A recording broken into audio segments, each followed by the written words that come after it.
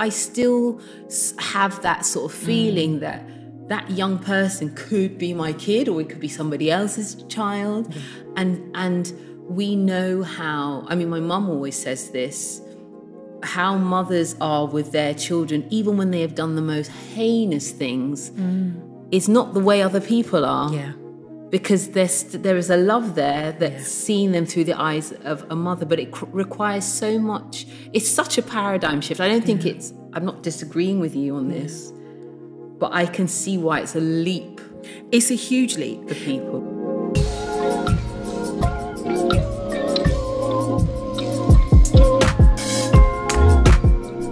This is Common Era, a podcast from Labora Press discussing spirituality in an age of change. I'm Chris Donald, and this podcast is brought to you by The Passionists, a monastic community in the UK dedicating their lives to social justice and solidarity as an extension of their faith. In our second season, we've been hosting a conversation between Anne-Marie Lewis, a leading business, youth and justice consultant, and Matt Sadiso, a composer, songwriter and podcaster with a background in human rights law. In this final episode of the season, Anne-Marie and Matt Sadiso return to an ongoing theme. What does a just society really look like, and how can we get there? To bring all the threads together, they ask how the church can lead the way in demonstrating a justice mindset, and what questions we need to ask ourselves. Ultimately, it all leads back to the radical love of God, who is the very basis of our justice laws and our sense of rightness. How can we represent that love and justice in our everyday selves?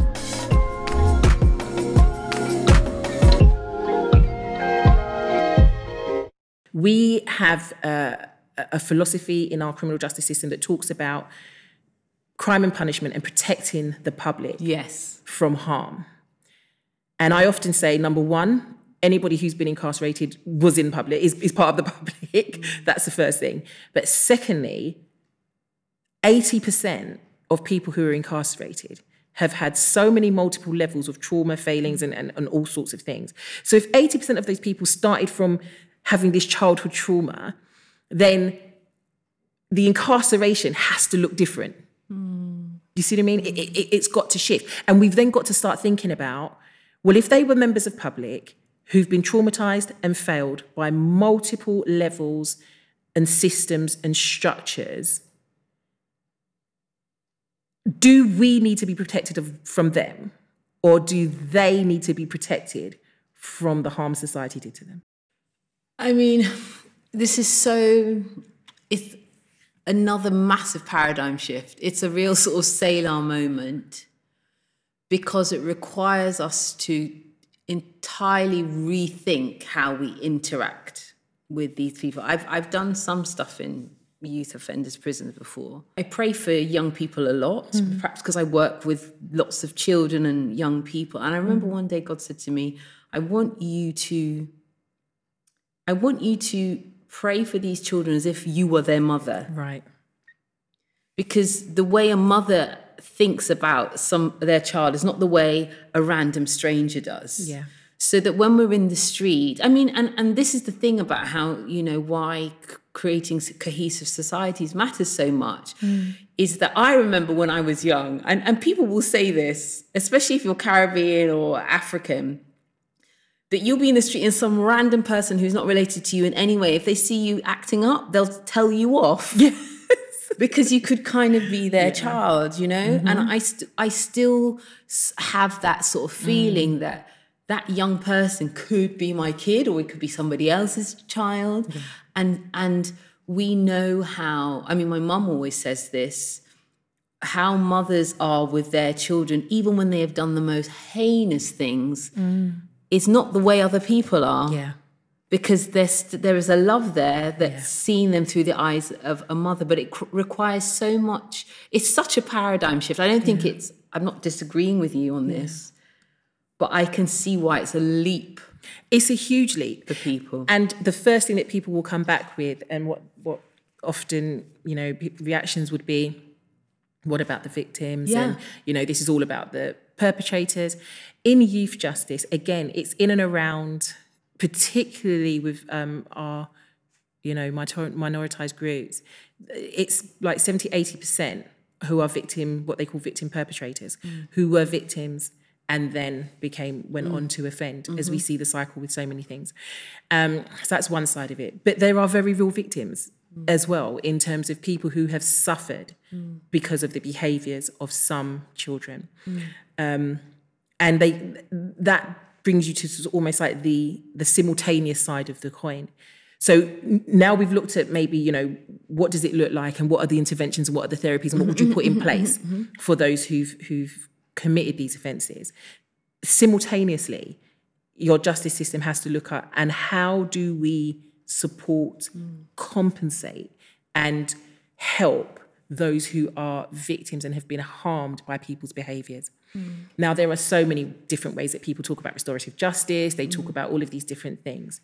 And I guess in my mind, it's the same process. You have to look at what was the harm, what was the impact, and who and where does their healing come from? Because many times you speak to victims, and I will not talk for all victims, but certainly in my experience, the majority of people who are victims of serious, heinous crimes have said that no matter what the sentence, it didn't feel like justice. Yeah, because the person is dead. Because the person is dead. Yeah. In the most extreme of cases. Or people may not have, people often say to me, is there things worse than death? And I'm like, yes, there are for some people, significant life-changing injuries, mental trauma, never been able to live your life the way it was before, personal things taken from you. Some people don't even understand, the personal facts of and the impacts of a burglary.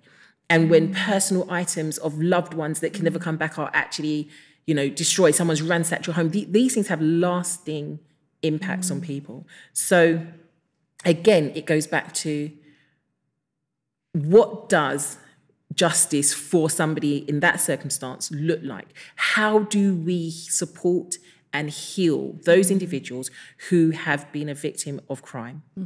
And how do we heal and support those people who have perpetrated crimes? And if you come from both at that approach of what we ultimately want is both of you to be free from the circumstances and the things that got you here, whether it be your fault or not, how do we get you both free? How do we get you healed? And that may or may not involve periods of isolation for people who've done wrong and other forms as well. It's such good information. That I'm just taking it in because it's such good information. So then, this then requires society. Everyone's got to get their hands in, right? This is not just a bunch of prison officers, judges, lawyers, and social workers. This is everybody. Yeah. So with this everybody in mind, and we're still sort of talking about the church, the body of Christ. What do we do? Ultimately, it starts with the church. Okay. We have to role model that. We in the church don't even forgive each other. We in the church are calling for crime and punishment for each other. The Bible's very clear. The Bible talks about, and I can't remember where now, where it talks about that you should even suffer injustice yourself rather than bring your brother to court if it's going to bring dishonor to God, and if it's going to, if it's going to do harm. So we've got many examples where, ultimately we, the church, have to first model to the world what a just system looks like. What does a justice system look like? Well, it looks like you as the leader of a predominantly white-led church that has a predominantly white-led leadership, but in an urban inner city area, saying, I'm willing to step down and change my structure and bring a group of you guys from different backgrounds in and try some new things. I'm willing to make additional roles. I'm willing to set aside some of my money. I'm willing to run a reparation scheme. I'm willing to run a scholarship scheme for people who are underrepresented to go to the universities that we got all the privileges from, so that you can get their education and talk to us from your points of view. It's those kinds of things. It's demonstrating that my brother of a different background is eating at my table, not just my leadership friends, not just my circle of people that look like me and I'm comfortable, and not from a patronizing point of view that says, I'm going to bring in someone of a different color and try and do all these tokenistic things from, you know, for show, not a true, genuine heart that says, you know, one of the examples, and it's not to necessarily, because I don't know all the churches and everything, and I don't know all, you know, what people, but one of the examples that comes to mind is it Gloria Zion? I love it. So Gloria that's Zion, what comes to Chuck mind. Pierce Right. Yeah. He, I don't follow his, you know, ministry and things like that, but there was, I was led to one of his evenings of worship, and it just was so amazing. And it was his concepts and his thoughts around First Peoples and how he treats Indigenous populations, and his embracing and opening and with a genuine heart and platform, and seeing the worship of, I think it was the Hawaiian people, that was just unlike I've ever seen. It was just amazing and beautiful. And it's things like that, you know, simple things like that. You know, we have to demonstrate what a just system looks like. So in terms of crime, it is, you know, and in terms of racial justice, racial reconciliation and things like that, which I think is criminal, it is, again, the body of Christ coming together to solutionize, you know, coming together to hear each other, coming together with an open heart, with humility, praying together. We often miss out the importance of prayer, because I know that people have hidden behind prayer. Well, if we pray, we don't have to do anything else, which is completely erroneous. However, it starts with prayer. Because if you don't pray for your heart to be changed, and I don't pray for my heart to be changed, we can't even start the reconciliation conversation. Because you've got to be able to say, I'm willing to put down my defenses, and I've got to be able to say, I'm willing to put down my defenses. And when we put down those defenses, then how do we build back better? How do we come together and learn from all of the things? How do we heal together? And then reimagine, what does society look like? What does a just society from a God perspective look like? If we, the church, don't do it, how on earth do we expect the world?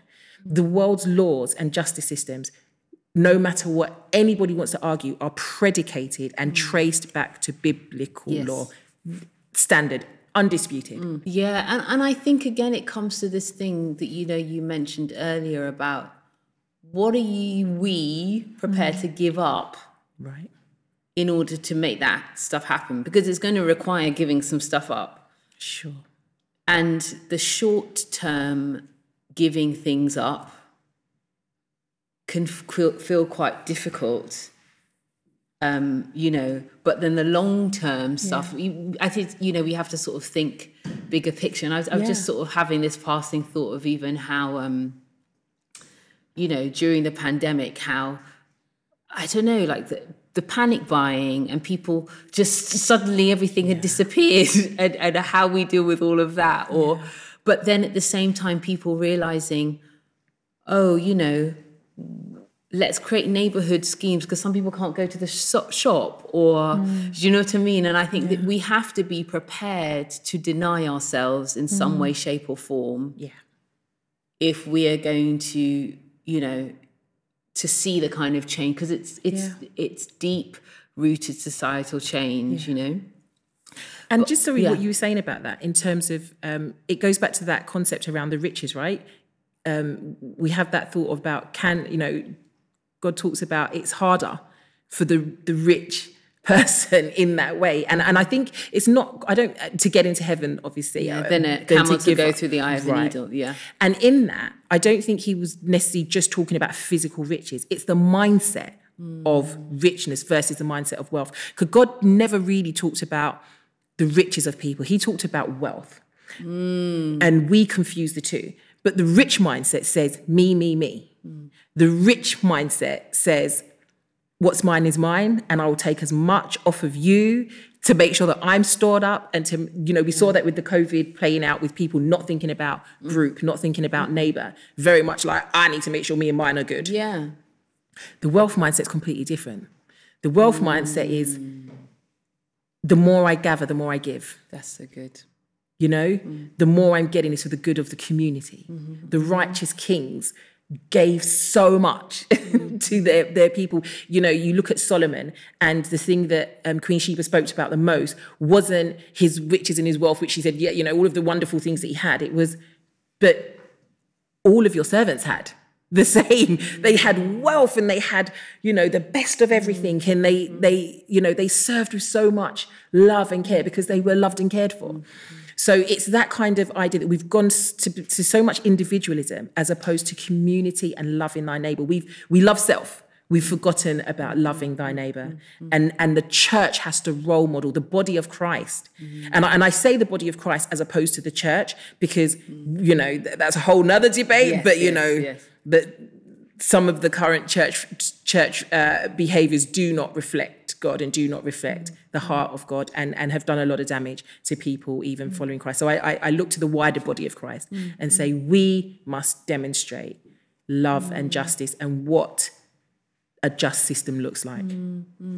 Fantastic. So to sort of draw all of this to a close, if you could think of, say, 2 things that you would want to be takeaways from this, what would those 2 things be?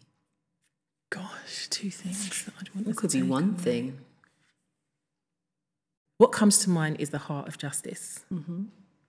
And I would want people to really look into their heart and the heart of God and measure themselves. Do a self-assessment. Does your heart reflect the heart of a just God? And then to think about, what role can I play? What am I prepared personally, before we think society, before we think bigger picture?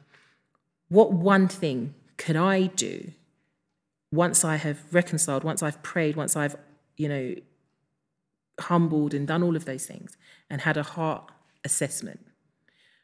What's the one thing I could do for my neighbour that would demonstrate a heart change, and see where that leads?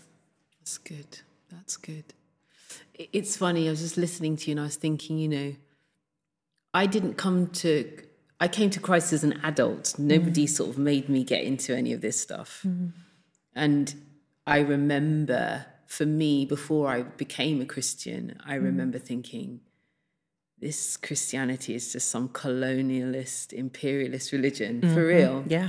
And, I know, from my father's experience as a freedom fighter and apartheid in South Africa, where apartheid was used, they would say, I think it was the Dutch Reformed Church, they would say, we're just carrying out God's will through the apartheid government. And so for me, I was like, this Christianity thing is not for me until I encountered Jesus.